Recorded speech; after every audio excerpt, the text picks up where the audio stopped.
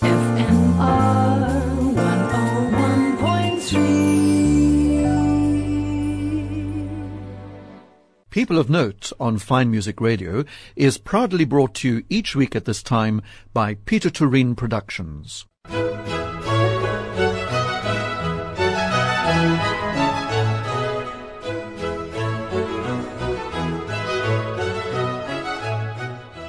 This is Fine Music Radio and Rodney Trojan welcoming you to this week's edition of People of Note, which I think is going to be slightly different. We're going to hear some sounds of Tibetan monks chanting. We're going to hear some overtone singing. And we're going to learn all about the viola, because my guest is the South African-born violist and overtone singer Gareth Lubbe, who appears as soloist and chamber musician throughout Europe, America, Africa, and Asia. From 2007 until 2014, he was principal violist of the Gewandhaus Orchestra in Leipzig under Ricardo Chailly. And then in 2013, he was awarded the post of professor at the Folkwang University of the Arts in Essen, where he now has a studio of viola students from around the world. He's also a regular guest, artist and educator at festivals around the world, including right here in South Africa at the Stellenbosch International Chamber Music Festival. And Gareth, welcome. It's been a long time since I've wanted to speak to you. I kept seeing your name coming up at the Stellenbosch Festival, so finally we've captured you and got you in the studio. Welcome. Thank you very much. It's an honor to be here. And I see you've brought your viola with you, so I hope we're going to get some live playing in the course of the program. Well, you know, she's always on standby, so you never know. She might pop out at some stage. Has she got a name? No, but I'd definitely refer to her in the female form, because that's the way I need to treat her. Okay, that's interesting. But we're going to come back to that. But just before, let's just start. You in this country now because of your association with Dennis Goldberg. And I'd like you to tell me how that came about and what it is all about. Sure. Well, almost exactly 10 years ago, I was asked if I would be interested in taking part in this wonderful project called the Quartet of Peace, which are the four instruments that were built by Brian Lysis, the violin maker, and each instrument is dedicated to one of the four Nobel Peace Prize winners of South Africa. And, the cello is Mandela, the two violins are Tutu and Luthuli, and the violist is de Klerk.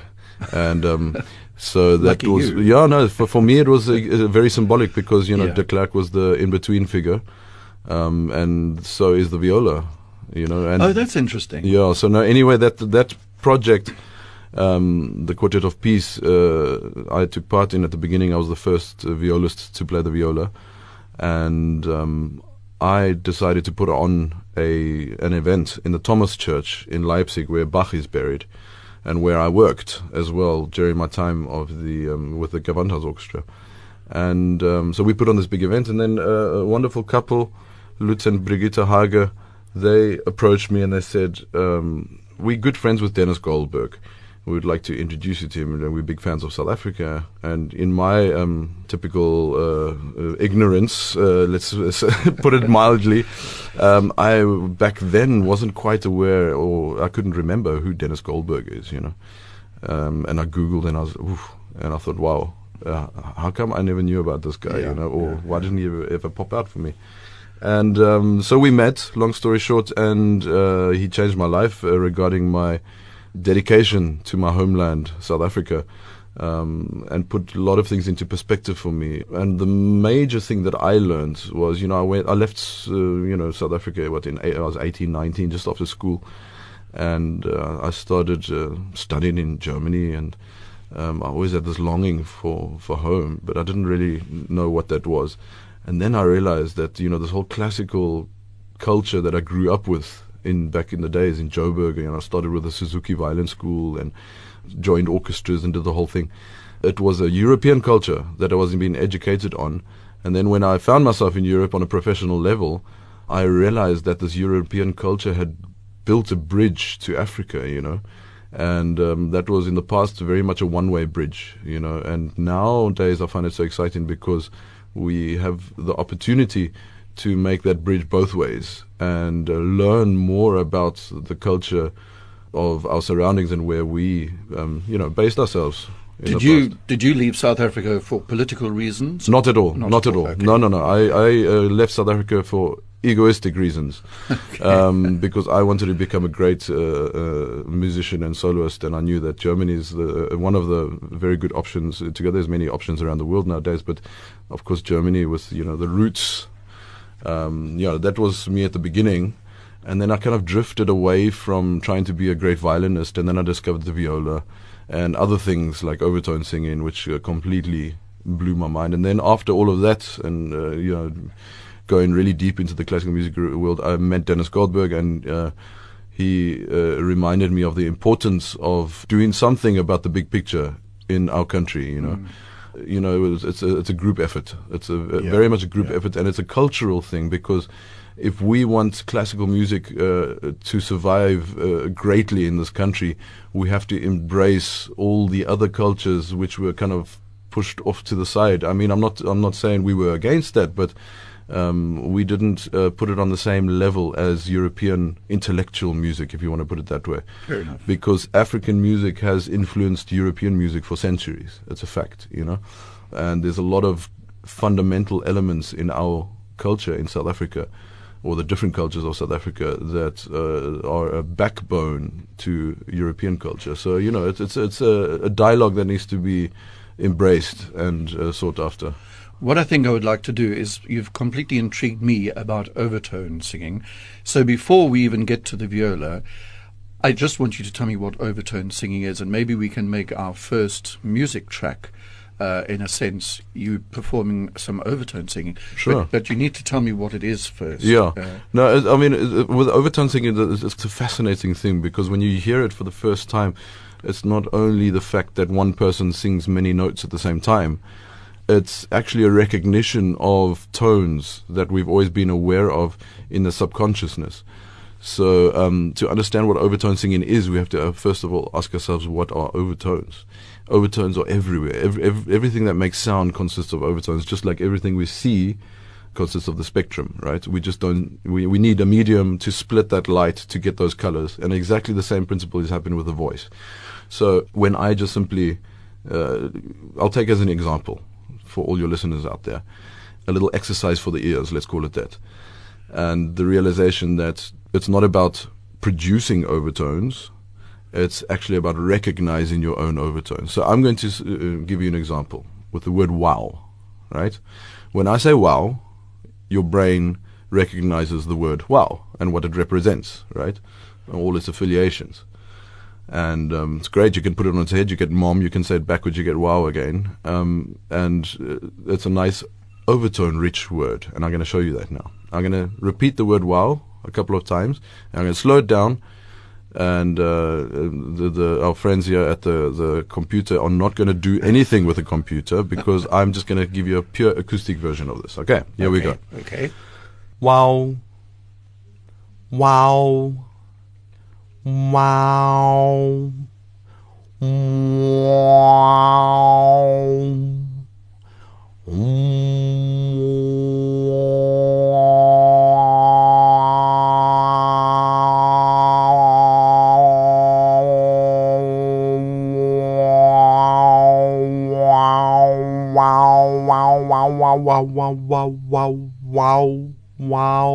Wow. You know what I mean? I do now. Right. So now that's the first step in recognizing your overtones. You just basically every day sing a few notes, keep away from your friends and neighbors, because you might lose some friends and neighbors.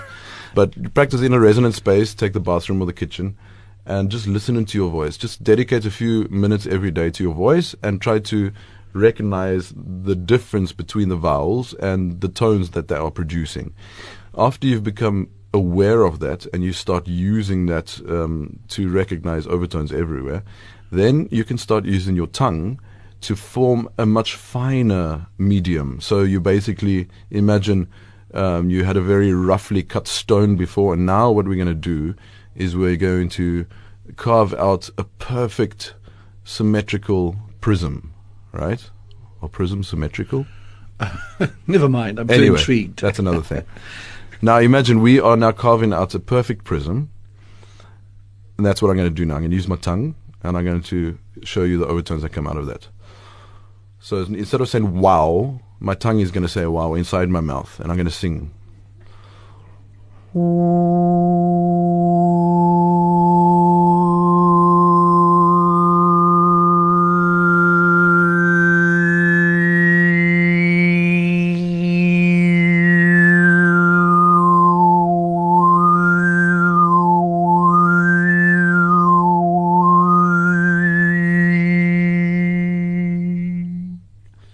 So that's just coming out of one tone. The whistling tones you hear are pure resonance.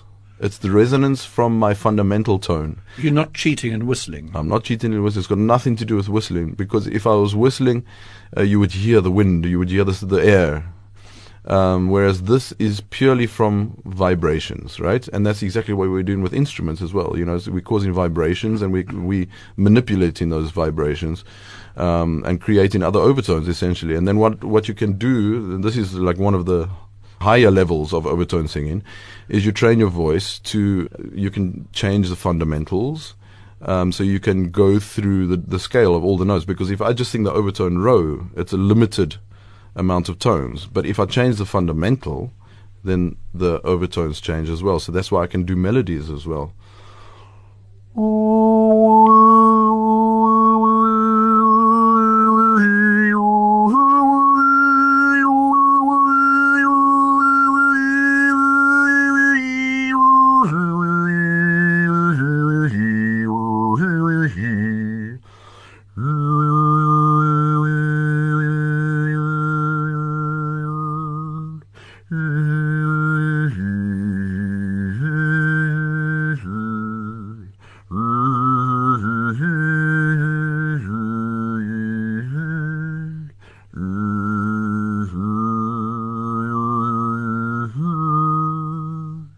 For example. Did I recognize Nkosi Sikelele in there? Absolutely. You're a very good listener. Gareth, I think we'll assume that that's our first piece of music, your overtone singing, but I would like to know, where does this come from, or what is the history of overtone singing? Why did you become interested in it? So overtones and overtone singing exists in almost every ancient culture of the world. As a matter of fact, the awareness of overtones, you can find the roots in almost every single culture. And I came across this overtone singing because once upon a time, actually quite precisely in 1996, I came across a recording called Tuva from the Voices of Asia. And there's a whole lot of examples on that album. And I can play you the exact track which I came across. It's a very short one.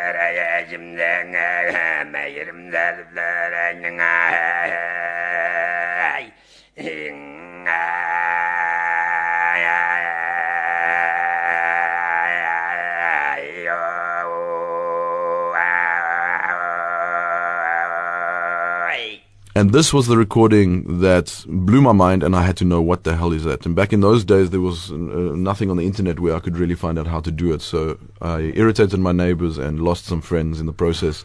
And after a couple of months, I could do the basics of overtone singing. No one taught you. You taught yourself. I taught myself, and that's what I say to everyone. Of course, I can, give you a few tips on how to sing overtones, but the best teacher that you have is yourself, not only with overtone singing. with almost everything in life. And but it's specifically with overtone singing. So it's all about listening. I would say it's about 75% listening, the whole process of learning. So I got hooked on this region called Tuva, which is in the south of Siberia, just north of Mongolia. And there's a lot of people that sing this technique.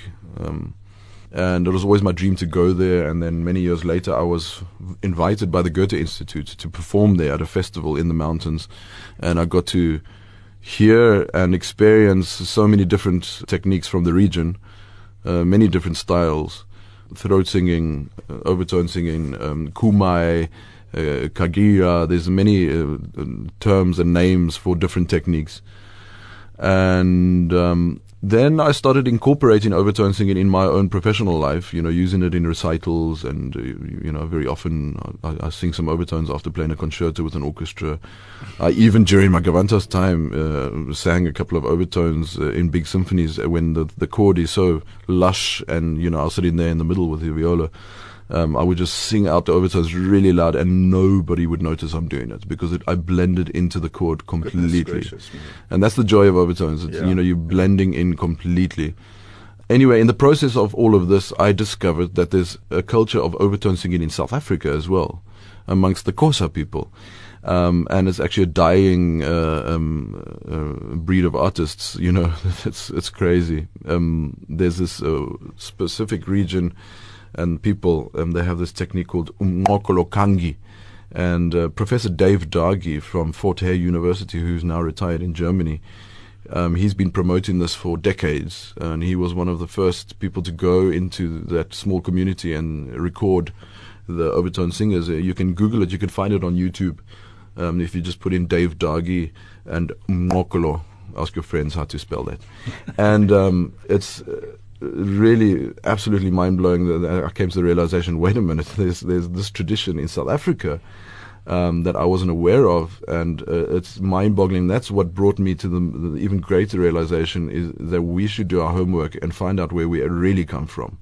Learn the culture, learn the language, and help to bring it on an intellectual level as well, just like so many other cultures in the world that have been researched. And we can really learn a lot from our doorstep. Okay, Gareth, I think let's have, I'm almost tempted to say a normal piece of music away from overtone, because the other what thing is normal?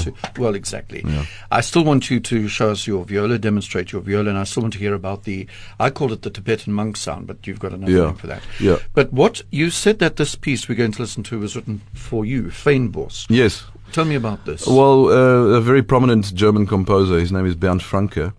He's one of the resident composers for Edition Peters and professor at the University of Leipzig.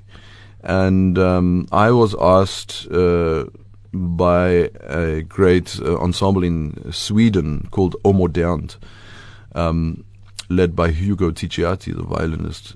I was asked who would be the composer I would recommend to write a piece for my voice and orchestra. So I immediately thought of Bernd Franke, because during my Gewandhaus time, he wrote a violin concerto, which was premiered by the Gewandhaus Orchestra and its concertmaster Sebastian Bräuniger.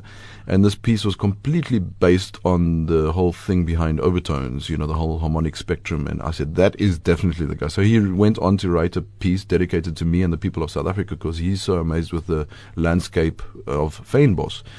So he entitled the piece Fynbos, and he was also very touched by the words behind the click song, being with the dung beetle, the diviner of the road. And it's a wonderful piece, 12 minutes long, and it's published for Edition Peters for overtone singer and string orchestra. Very powerful piece. And it's you can see it on YouTube, but I'll give you a little clip from this, so I'll just give you a section of, let's say, 3 or 4 minutes. So you can get an idea.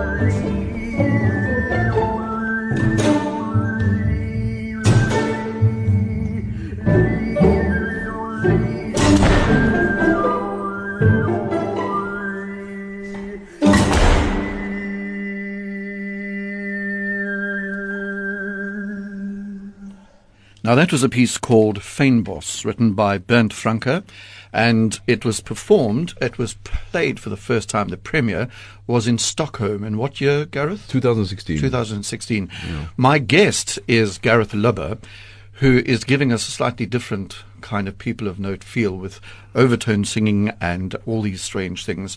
Well, I say strange complimentarily. And as you know, People of Note is brought to you each week, this time by Peter Turin Productions. And we haven't talked about the viola properly yet. And you spoke about it being sort of the middle voice. And it is, I think, a remarkable instrument. And in some cases, people don't take it seriously enough. We know of all those viola jokes, but it is a unique instrument, being between the cello and violin. What made you want to take up the viola? Well, I was, striving a lot of my life in my youth to become a pianist and a violinist. Both instruments were kind of equal for me. And then I went over to Germany. I thought a little bit logically that I better go over as a violinist, so I can support myself better. And but I was never passionate about it. I was more passionate about the piano. And the result was that I did everything but study the violin properly, So I just made it through my violin studies, and at the end of my violin studies, I went very deep into contemporary music and a lot of experimentation, and discovered the overtone singing. And then I discovered the viola quite late. I don't know why I didn't try it earlier, but all of a sudden, through the viola, my whole world that I had discovered before that, musically and personally and philosophically, all came together through the viola, because I had a medium to bring all those worlds together. Because with voice, my voice is very similar to the viola. It's the same, the same register, and it's much more chilled in the orchestra. You're not this diva on the violin playing all the decorative stuff. You're not the decorations on the Christmas tree. You are the tree. Yes. And I felt like I was literally, physically, I was in the middle of the whole orchestra, like right under the conductor's nose. Acoustically, I joined the horns and trombones. I had the ability to manipulate the harmonies if I wanted to. If you take a Mozart or Haydn or something like that, you've got the power to change it from major to minor, or the other way around. Yeah, I used to mess around in the gig orchestras a lot like that. But let me just say that, just to illustrate this point, I remember hearing the Beethoven symphonies played by the Berlin Philharmonic and Simon Rattle. Yes. And one of the things he did was bring out the violas in all the symphonies, not dramatically, but for example, in the Sixth Symphony, the Pastoral Symphony, I heard passages and sounds and harmonies that I hadn't heard before. Yes. Simply because he was getting the middle voices to come out, and you could see by his body language that he was doing that. Absolutely. And there's beautiful music that Beethoven wrote, and it enriches the sound, doesn't Yeah. it, when you do bring out that middle voice? I must say, specifically regarding that recording, it's really that transparency comes out throughout Beethoven and many other composers if you really respect the dynamics and the instructions given by the composer. And this is especially evident in German music, the German composers with Brahms, Beethoven. If you really respect those dynamics and the instructions that the composer has written, it's just phenomenal what comes out. But Gareth, you also, am I right in saying that you played on a famous cycle with the Leipzig Gewandhaus, didn't you? Yes, With the Beethoven Shahi. recordings with Shahi. Yes, And that I was, didn't record all of them. Because as a principal player, we would share the duty. But several symphonies I played, and specifically one thing that comes out for me is on the Beethoven album is the Prometheus Overture, Beethoven.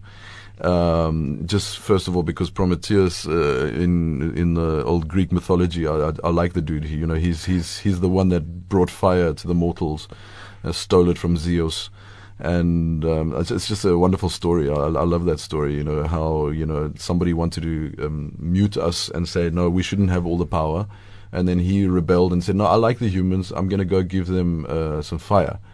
I like that story. There's something about it. But yet this overture is one of the shortest Beethoven wrote and one of the kind of most joyful, isn't it? Oh, absolutely. Yeah, Shall we listen to that? Oh, please. Is this your recording with the Gewandhaus Orchestra? Yeah, no, I did that recording, and I would be delighted if you pull it out of your pocket.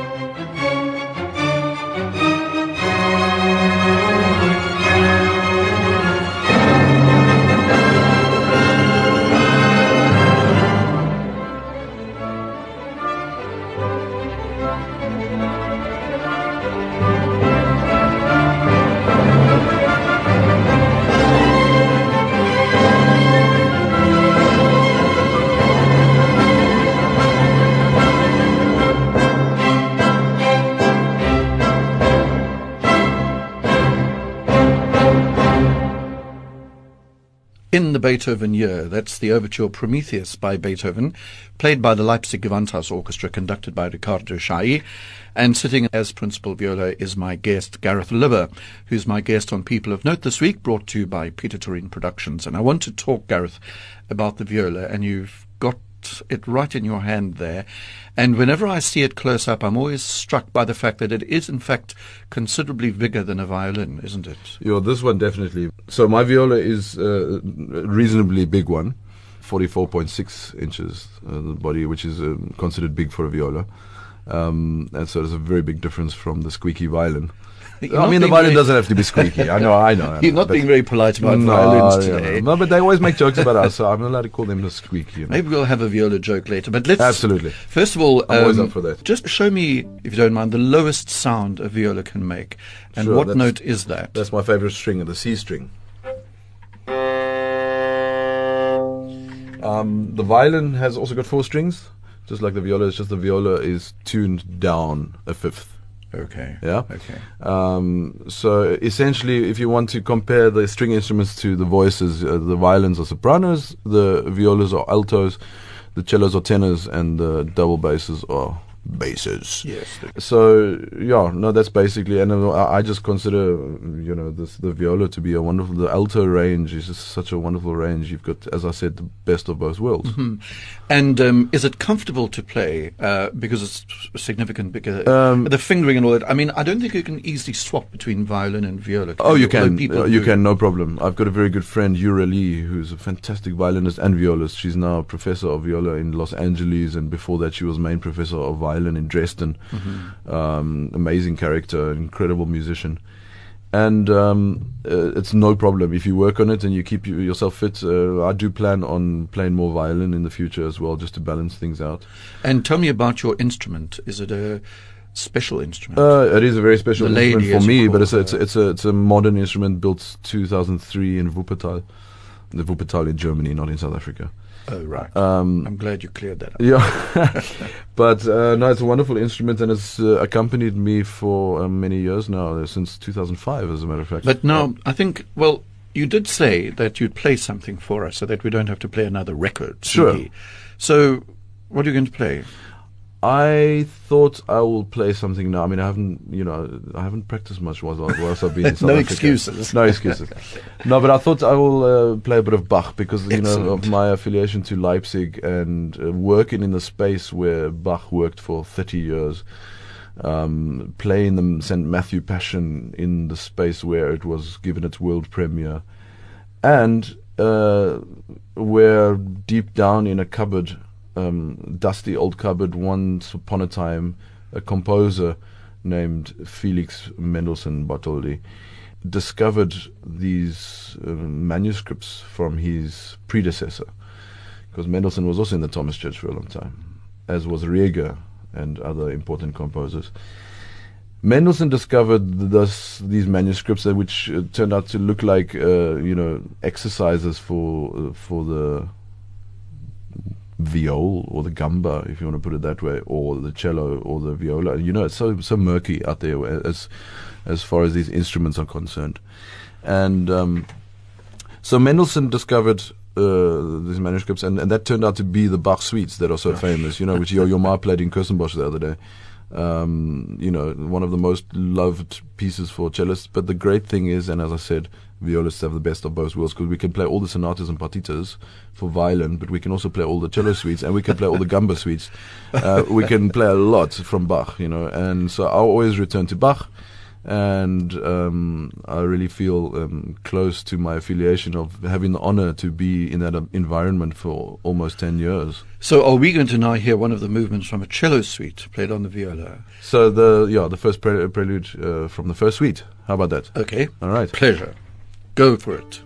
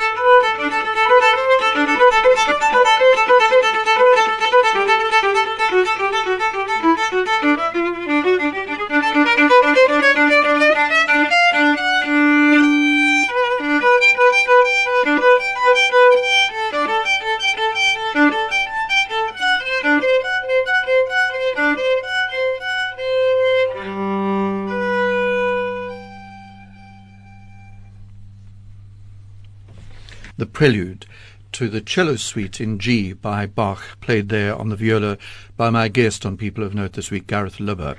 And as far as I'm concerned, Gareth, that's perfectly fine. I think the violin would thin it out too much, but the viola still has that richness that the actual piece asked for, didn't it? Absolutely, and also on the violin you would have to play it in the wrong key. It's true, I suppose. Let's not go there. No, let's not go there. Peter Doreen Production sponsors our show, People of Note, here on Fine Music Radio. And in the short time that we've got left, I've got a million things to ask you. For example, you did demonstrate some overtone singing just now, but one of the other things you do, well, I kept calling it Tibetan monk chant sound. Is that a similar discipline for the, or can you demonstrate that for us just briefly? Well, basically it's all about relaxation. Even though it doesn't sound like it, but what the monks are essentially doing is relaxing their voices and their minds, relaxing body and mind together to achieve this very low sound. So instead of me trying to sing low, all I do is relax my voice and let it break down into 1 to 2 octaves lower. So, example.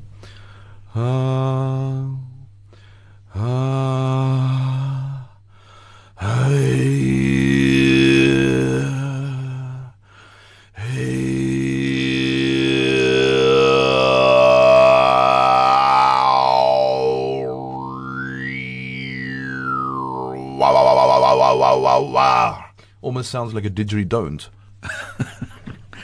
But you also did what you taught us earlier with your tongue to create almost that whistle sound in the midst of that very low bass sound. Exactly. What I did right now at the end was combine the two techniques. Well, you see, I don't know what to say anymore. So let's move on. Gareth, there's a strange thing I saw here, that you're very much at home in the world of improvisation, and that one of the highlights, listen up to this, of your annual rotation around the sun is performing on the compost organ as a member of the Agricultural Symphony at the Stelzen Festspiele by Reut. Jawohl. I must point out here, it's not Bayreuth where the Wagner Festival is, but it's there's a town close by called Reut, and that's the main town in the area, and this village Stelzen is by Reut, and it's been called that for 29 years, and I've been involved in the festival for the past good 10 to 12 years almost now.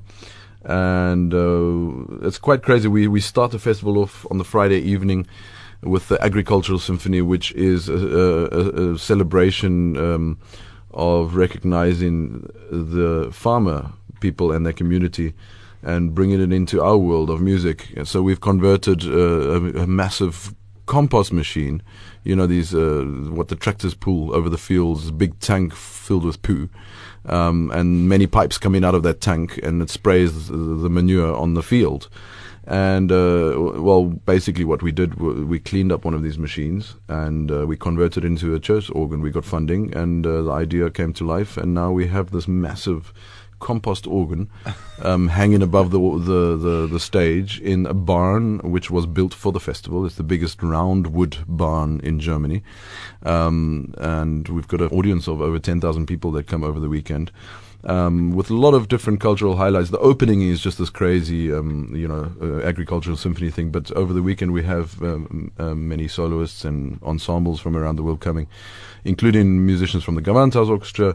There's a big center for disabled people in the area, and those people take part in a production every second year and do their own production for the Saturday evening. There's a big party and bands playing on the Saturday evening. The Sunday evening is the big orchestra finale concerts where Gewandhaus musicians come.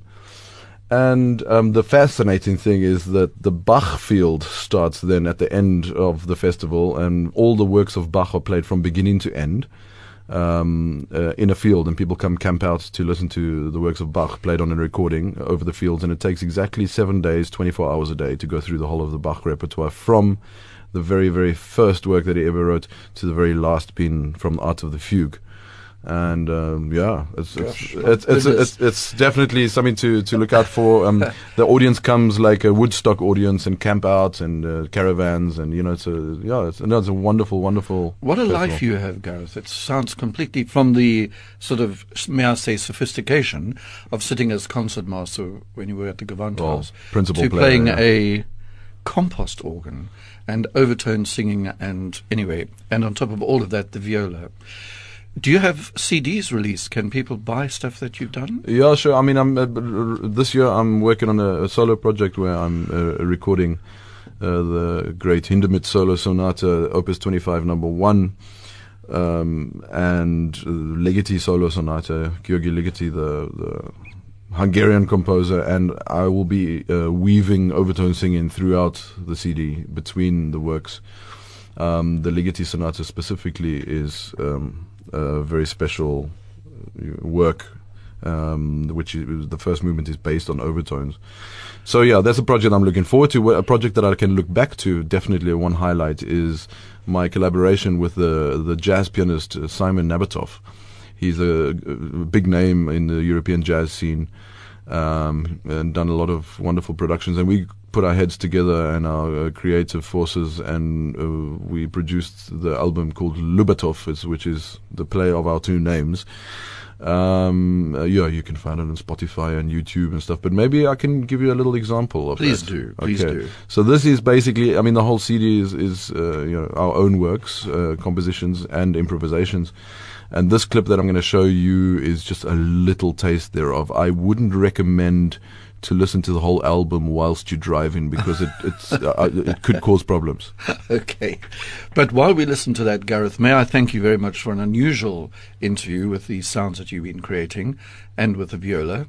And all strength to your arm in your fascinating life. Thank you so much, and the same to you, because you've also got a fascinating life. And I'm very jealous that you're in Cape Town and I'm up there in Germany. Well, that's my favorite country, so how about that? So let's talk about swapping places. Okay, Gareth Lubber, thank you very much. Thank you.